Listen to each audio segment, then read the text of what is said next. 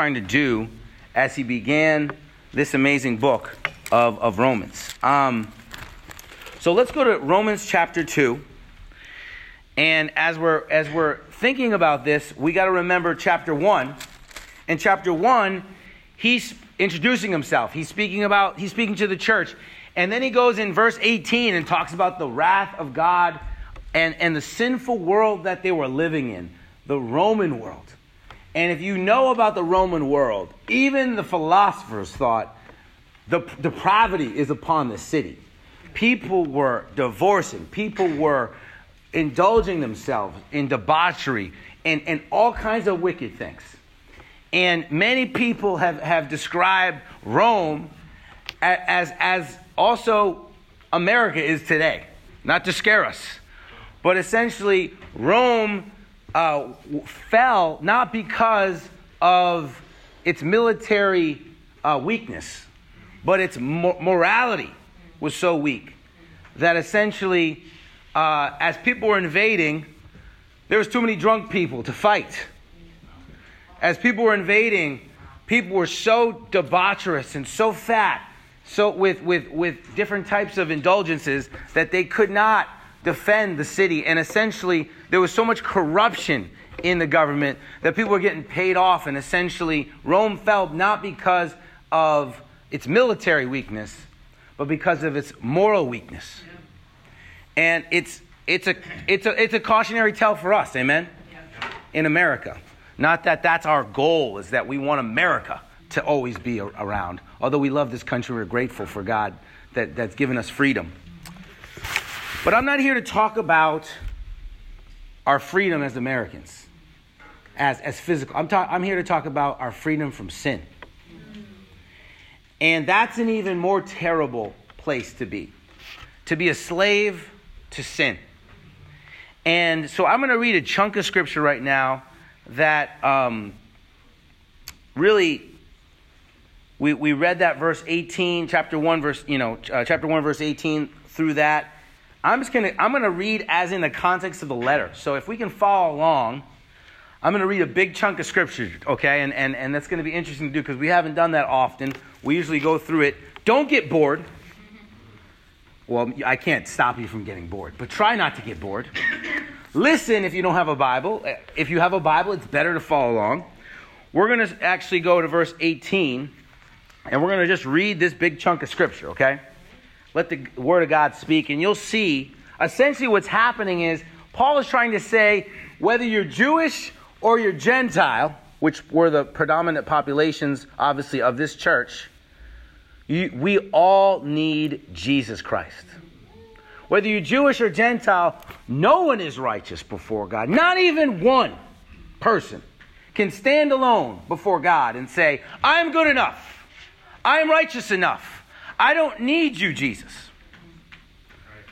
But the world thinks, you ask 10 people, are you going to get to heaven? They're going to say, 9 of them are going to say, I hope so. I've tried to be good enough to get there. I think I'm a good person. Everybody usually thinks they're a good person. Is that a normal thing to think? Yeah. Even people in prison. You say, are you a good person? They've done horrible crimes. Yes. I know I did that horrible crime, but I am a good person. Everyone believes that. And that is a lie from Satan. No one's good compared to God. All of us are unrighteous. There's goodness in us, and that's great. But it's not the goodness that's going to get us there. It's the sacrifice that's going to get us there.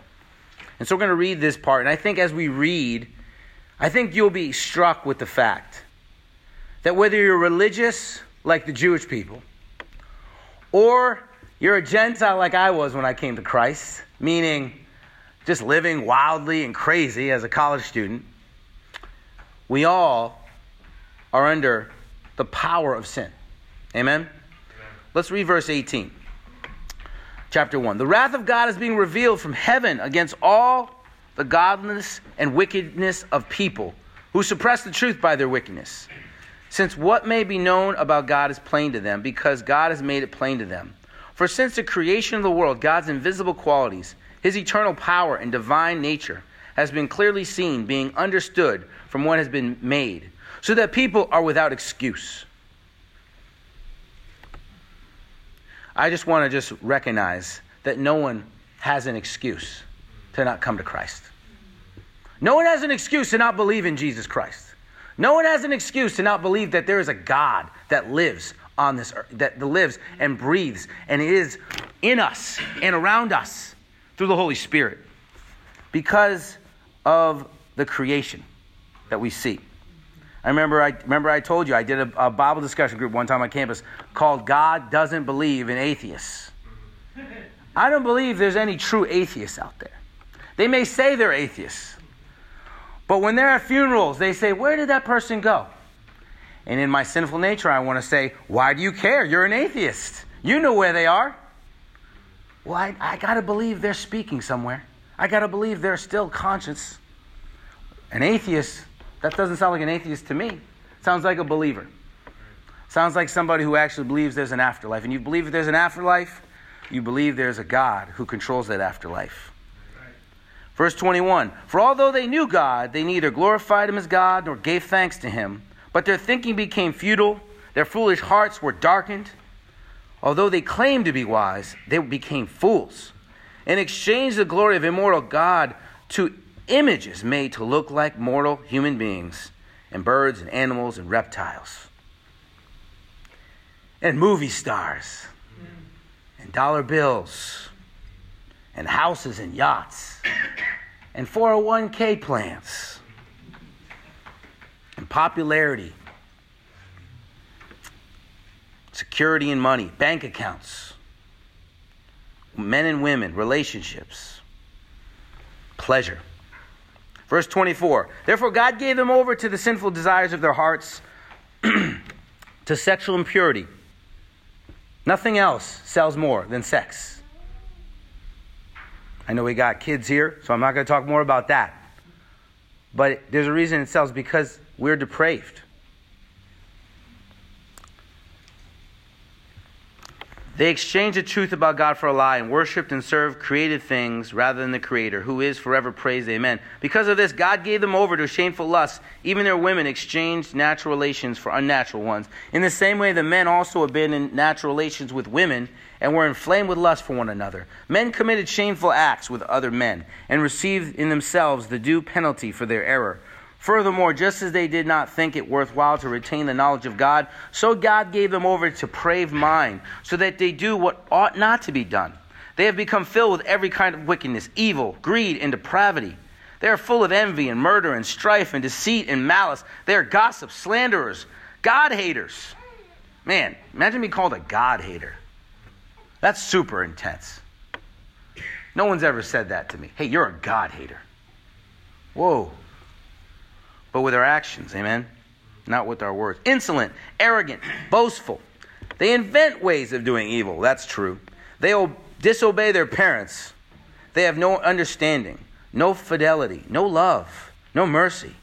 Although they know righteous decree that those who do such things deserve death, they not only continue to do these things, but also approve of those who practice them." We got to be tolerant of all things. That's not what the Bible teaches. I'm not tolerant in the sense that I think it's okay to do. I love all people, but I'm not feeling great about it, about where this world's headed. Then he goes on and starts convicting the Jewish people, because the Jewish are like, "Preach on, bro. Preach about those Gentiles, those dirty, stinky Gentiles, you know." And the Jewish people in the church are like, "Amen," when they hear this message. You know, we gotta help those dirty Gentiles clean up their act. The Jews are God's people. We're the ones that teach people. Even some Jews thought, well, no Jewish person would ever go to hell, because Abraham is standing at the door of judgment, saying, allowing no Jewish person to go to the dark place. That's what people believed. That Jewish people were untouchable, that they were God's people. And that's what they believed back then. And they are God's people. And God was amazingly patient with those people. So patient, in fact, that you read in the Old Testament. Who's read the whole Old Testament before all the way through? Lots of us, amen. It's great to be in a church where we read our Bibles. And you go, isn't that true everywhere? No. We're grateful for that we read our Bibles, that if I say something wrong, Mario can go, hey, bro, that's not right. Because we read our Bibles. Amen. But if you read the Old Testament, it's very frustrating, isn't it? Especially when you get to kings. Because then you keep reading about, there's a good king named Josiah, and there was a bad king. And then they did all bad things. And then there was a good king. And then there was like 500 years with bad kings. And then there was a good king. And they keep going back and forth. And Israel thought, well, we're God's people. That's why he's so patient with us. But in fact, God is patient with all of us. Not just with the Jews. Amen. He doesn't show favorites. And that's what Paul was trying to preach through this letter out of it. And so after he says all that about the Gentiles, you got people going, amen, bro. Keep preaching it. These Jewish people, and then all of a sudden, boom. You therefore have no excuse. He's speaking to the Jews. You who pass judgment on someone else. For whatever point you judge another, you're condemning yourself. That's convicting, right? They say when you point your finger at someone, 3 are pointing back at you. You ever notice that? I've heard that one time preached. I'm like, that's true. So 3 times the judgment. So if you're saying, hey, that's wrong, you do need to be repenting yourself in that area. Doesn't mean we don't speak up. Well, how can I ever speak up? Because I'm never an example of anything. No, we still need to speak up, but we have to hold ourselves to the same standard that we're talking about. Amen? 2, verse 2. Now we know that God's judgment against those who do such things is based on truth. So when you, a mere human being, pass judgment on them, he's talking about the Gentiles, them being the Gentiles, and yet do the same things, do you think you will escape God's judgment? Or do you show contempt for the riches of his kindness, forbearance, and patience, not realizing that God's kindness is intended to lead you to repentance? Let's stop right there. God's kindness in your life. Just meditate on that for a second. How many times have you received something that you don't deserve? How many times did things look terrible and they worked out okay? So many times that's happened in my life, even as a disciple. I deserve judgment. I deserve to get things stripped from me. And yet God shows me kindness. And that's not meant to go, ooh, I got away with it. That's meant to go, I need to repent. I want to change. I got a second chance. I can change. I can grow. And I love this God so much that now it's not so much about doing the right thing. It's about pleasing this God who is kind to me. Sometimes we wonder why God is kind to the wicked. Or God is kind to people that do bad things. It's because he wants to lead them to repentance. That grace and kindness and favor is more powerful, more long-lasting than fear and judgment and punishment. Verse 5, but because of your stubbornness, he's getting into it, and unrepentant heart, you were storing up wrath against yourself for the day of God's wrath, when his righteous judgment will be revealed. God will repay each person according to what they have done. To those who are persistent in doing good, seeking glory, honor, and immortality, he will give eternal life.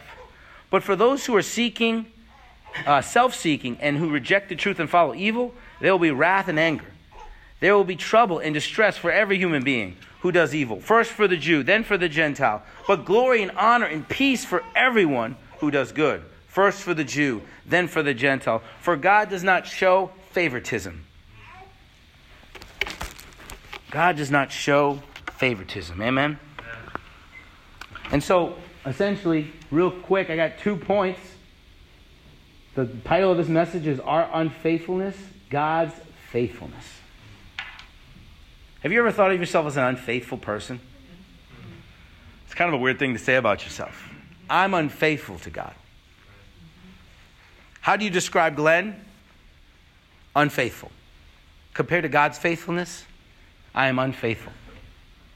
And yet I strive to be faithful. And every day I hope I get a little bit less unfaithful. But the truth is we're unfaithful compared to God's faithfulness. What's the scripture say in Joshua 21? Not one word of all of God's good promises that the Lord has made to the house of Israel has failed. All come to pass. When God says something, he always does it. When I say something, hopefully it's done.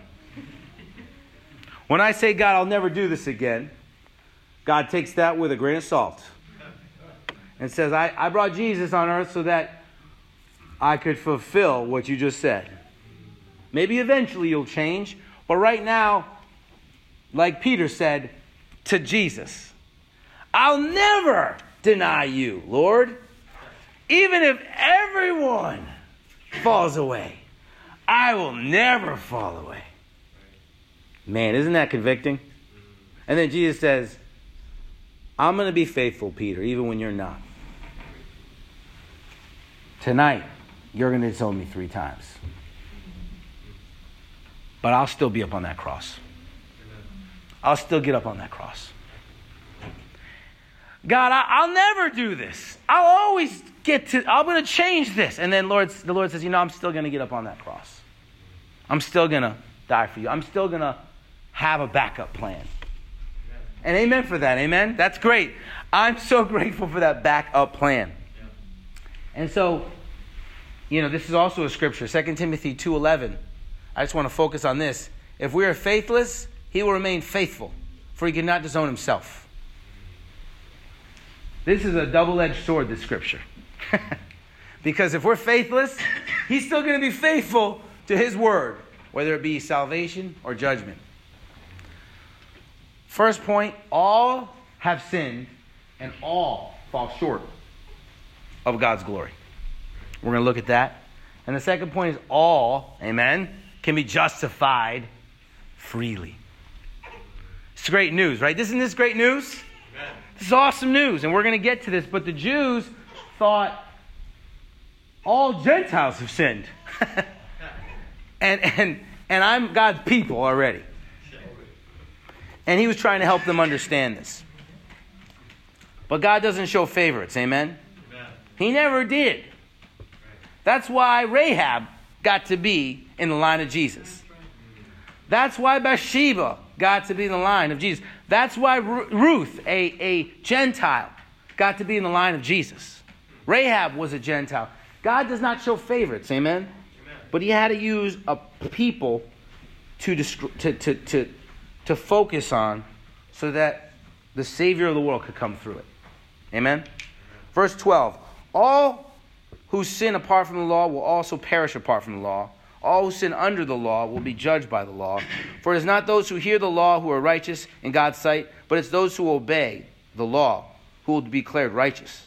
Indeed, when Gentiles do not have the law, but by nature things required by the law, they are the law for themselves, even though they do not have the law. They have shown the requirements of the law are written on their hearts. Their consciences were also bearing witness, and their thoughts sometimes accusing them, and other times defending them. This will take place in the day when God judges people's secrets through Jesus Christ, as my gospel declares. Now if you call yourself a Jew, if you rely on the law and boast in God, if you know his will and approve of what superior because you are instructed by the law, if you are convinced that you are a guide for the blind, a light for those who are in the dark, an instructor of the foolish, a teacher of little children, because you have the law and the embodiment of knowledge and truth, you then who teach others, do you not teach yourself? You who preach against stealing, do you steal? You who people should not commit adultery, do you commit adultery? You who abhor idols, do you rob idols? Do you rob temples? You who boast in the law, do you dishonor God by breaking the law? As it is written, God's name is blasphemed among the Gentiles because of you. Are you kidding me? Think about that for a second. What convicts me is that 2,000 years ago, people say this. Well, how can I become a Christian? There's so many hypocrites. There's so many judgmental people. Look at them picketing. Look at them doing these things when I know that they're living sinful lives as well. It angers me that I could be blaspheming among the Gentiles, among people who are not Christians because of my life. It will never happen. I will not let it happen because I bear the name of Christ. The only representative of Jesus Christ is you, church. And so your actions don't just impact yourself. People's salvations are on the line. Because when they don't see light from you, they blaspheme. They make excuses. And they'll be judged. But don't let you be an excuse for others to not be a Christian. Amen. And that's why your actions matter to people. It's a ripple effect. If you're like Jesus, it will ripple into eternity. If you're not like Jesus, it ripples into eternity. You know, I remember being on campus and I was all alone, not a lot of campus students. I was a young 18-year-old boy, sunny boy, as my wife says. And I was contemplating whether I was going to go back into the world. I was a Christian. And I thought, I literally had this thought. I think the Spirit literally had this thought and gave it to me. Amen? You ever do that? We're like, this is way too wise and amazing for me to come up with this idea. Glenn, if you walk away from Christ, how many people that could you have helped will be lost? What about your friends, Glenn? You're a mess, right? You got a lot of issues, Glenn. You got a lot of, things that you got to work out in your character, in your life. You've changed a lot, but you still have a lot to change. What if you don't continue on the narrow road? And if you enter the broad destruction road, what is going to happen to your friends? And I literally said, I'm not going to leave God. Because I realized my actions impact others. And praise God. It helped me. But as Christians, we can't just think about ourselves. And sometimes we do. Sometimes we think, well, I'll just do this. And we think it doesn't impact the whole church, the whole world, all your friends. It does impact them. And that's what we cannot say. God's name will not be blasphemed among those that are not disciples. It will not be because of me. It might be because of someone else, but it's not going to be because of me. Because my life is on display. And I don't do it for others. I do it for Jesus first, but I do it for others. Amen. It's both. But it's first for Jesus, then for others. Then for myself. I'm the third guy. Verse 25. Circumcision has no value if you observe the law. But if you break the law, you have become as though you have not been circumcised. So then, if those who are not circumcised keep the law's requirements, will they not be regarded as those that were circumcised? The one who is not circumcised physically and yet obeys the law will condemn you who, even though you are the written code of circumcision, are the lawbreaker. A person is not a Jew who is only outwardly, nor in circumcision mean outwardly and physical. No, a person is a Jew who is one inwardly. And circumcision is a circumcision of the heart by the Spirit, not by the written code. Such a person's praise is not from the other people, but from God. What advantage then is there in being a Jew? Or what value is there in circumcision? Much in every way. First of all, the Jews have been entrusted with the very words of God.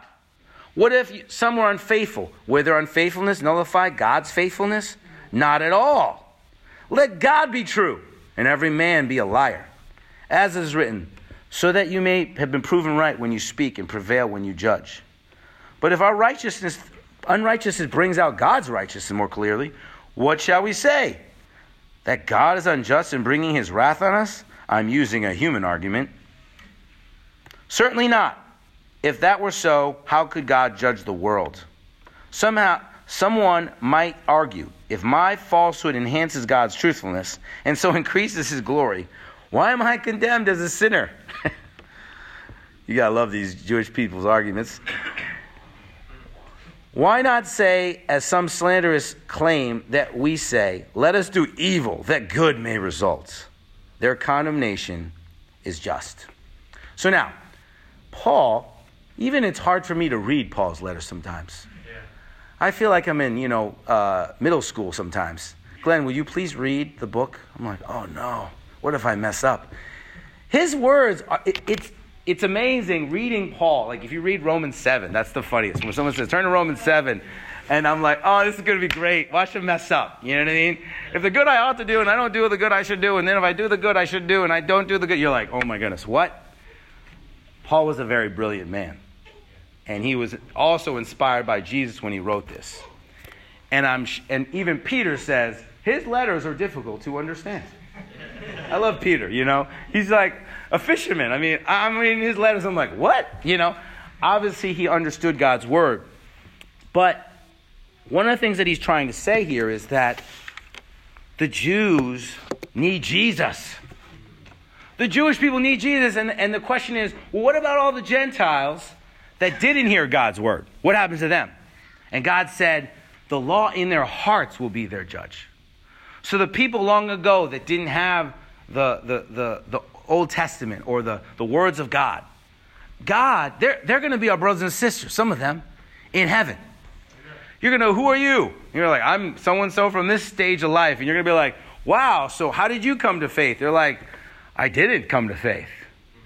I just tried to live the way my inner heart thought I should live.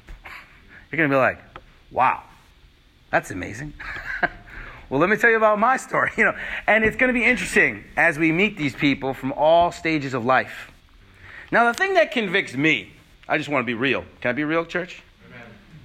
How many of you always do what's right in your heart?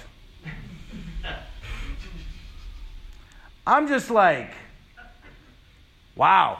I don't know how many of these people are going to come to faith. I don't know how many of these people, because I'm certainly not one of them.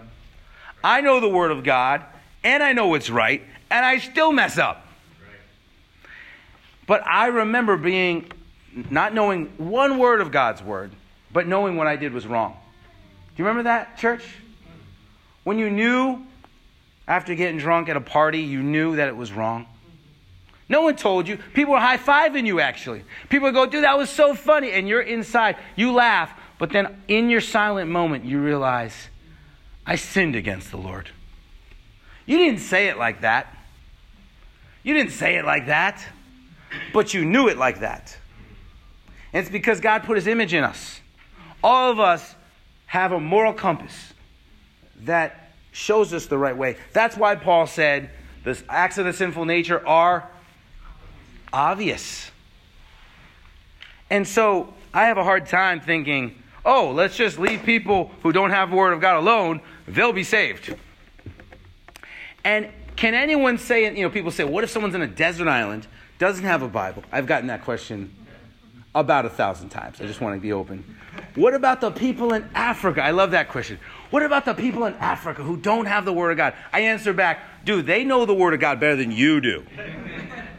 Please. Do you know what I mean? What about the person on the desert island? First of all, what's the guy doing on a desert island? Doesn't he have a cell phone? He can call somebody. You know what I mean? Like, who are these people you're talking about? But if there are people you're talking about, these people that really are there, what about in Papua New Guinea? I'm like, so many people have gone to Papua New Guinea. Andy Fleming went to Papua New Guinea. We know he preached the word there. Is there any place in the world, in this moment in time, with the information stage that we have, where we can say the law of Christ is not among them? I don't think there is. And that's why we need to get to all the nations. Because everybody has the law of Christ. Amen? So, there's a lot to talk about here, but basically he's saying a Jewish person is a Jew first, inwardly. Let's move on. Verse 9. What shall we conclude then? Do we have any advantage? Not at all. We have already made the charge of the Jew and Gentile are like under the power of sin. As is written, there is no one righteous, not even one. There is no one who understands. There is no one who seeks God. All have turned away. All have together become worthless. I learned that word worthless in Greek means spoiled, like milk. Dang. What do you do with spoiled milk? That's what we've become without Christ. Spoiled milk. Even smelling it. Gross. There was no one who does good, not even one. What? What about Oprah? Doesn't she do good? She gives out all those cool things on her TV show. No one who does good. Their throats are open graves. Their tongues practice deceit. The poison of vipers on their lips. Their mouths are full of cursing and bitterness. Their feet are swift to shed blood. Ruin and misery mark their ways, and the way of peace they do not know. There is no fear of God before their eyes. Now we know that whatever the law says, it says to those who are under the law, so that every mouth may be silenced, and the whole world held accountable to God. Therefore there will be no one who will be declared righteous in God's sight by the works of the law. Rather, through the law, we become conscious of our sin. But now, apart from the law, the righteousness of God has been made known, to which the law and the prophets testify. This righteousness is given through faith in Jesus Christ to all who believe. There is no difference between Jew and Gentile, for all have sinned and fall short of the glory of God. And all are justified freely by his grace through the redemption that came by Christ Jesus. God presented Christ as a sacrifice of atonement through the shedding of his precious blood to be received by faith. He did this to demonstrate his righteousness because in forbearance he left the sins committed beforehand unpunished.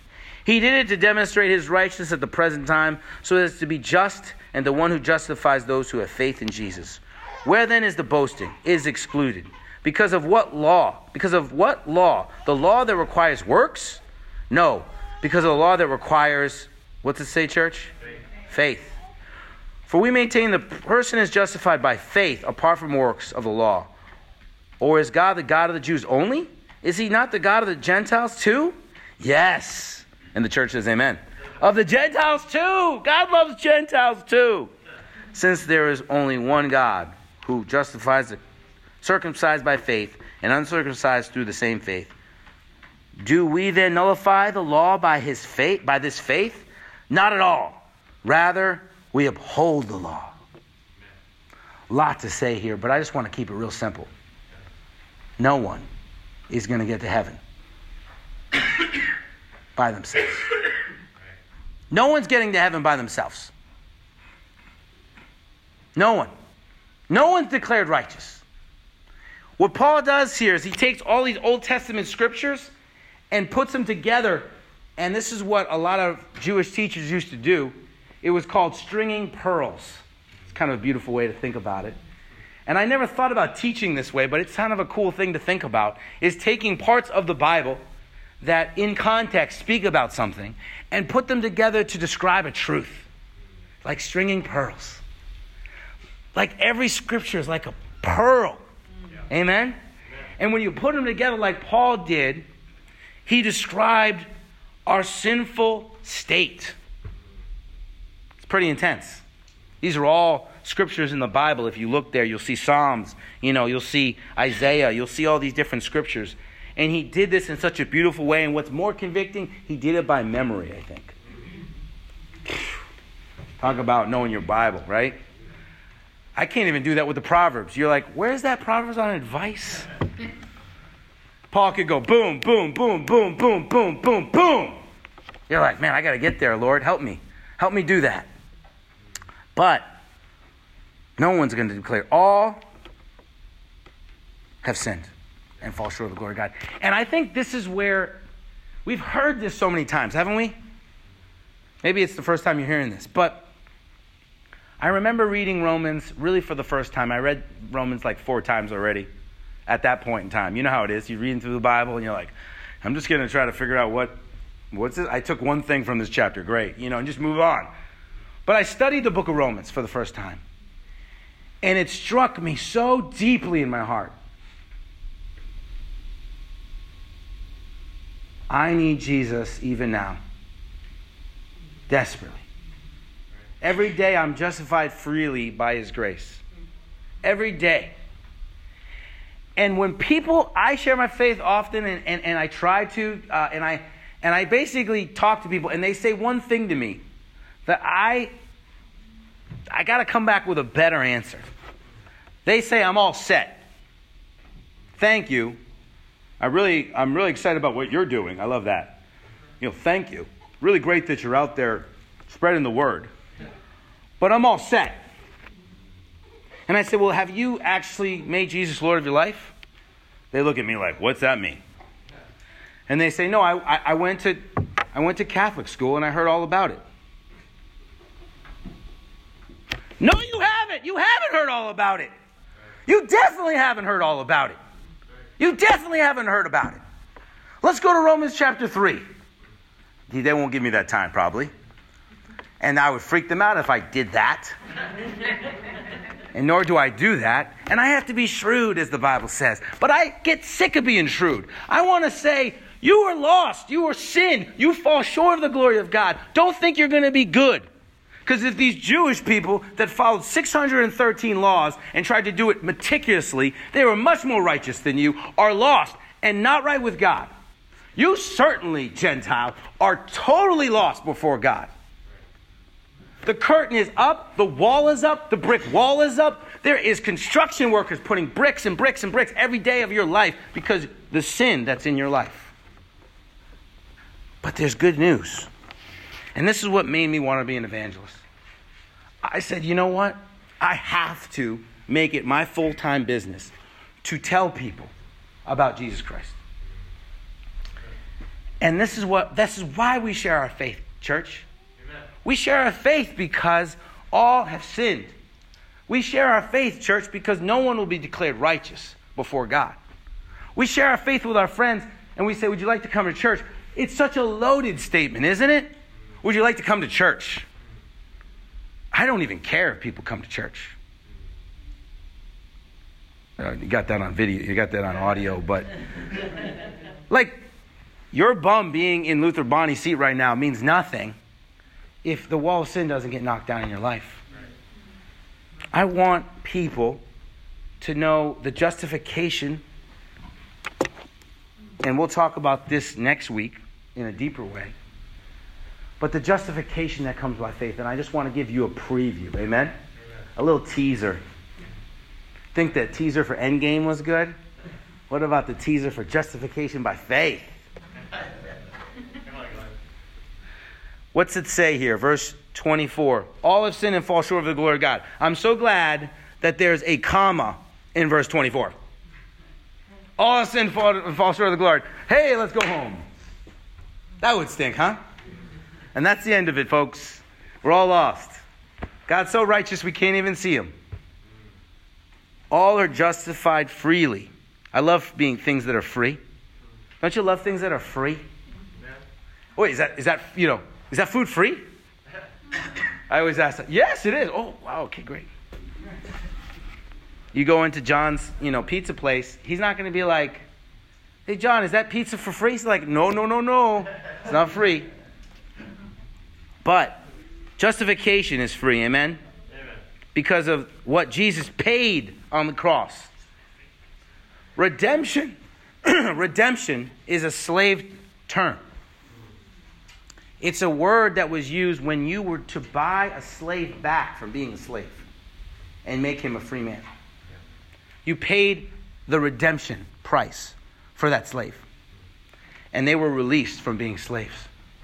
Jesus paid with his blood so that you could stop being a slave to sin. Right. And so that we could be justified. And church, we know what this word justified means. What's it mean? I'm going to ask Lenny. What's it mean, Lenny? Oh, it means just as if I'd never sinned. That's a good way to say it. It's a law term. It's a law term.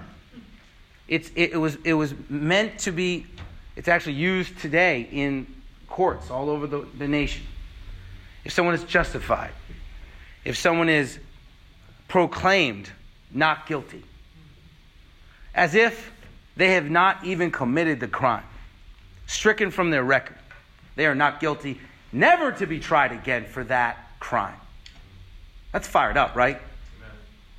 You know, when OJ got off, he was justified.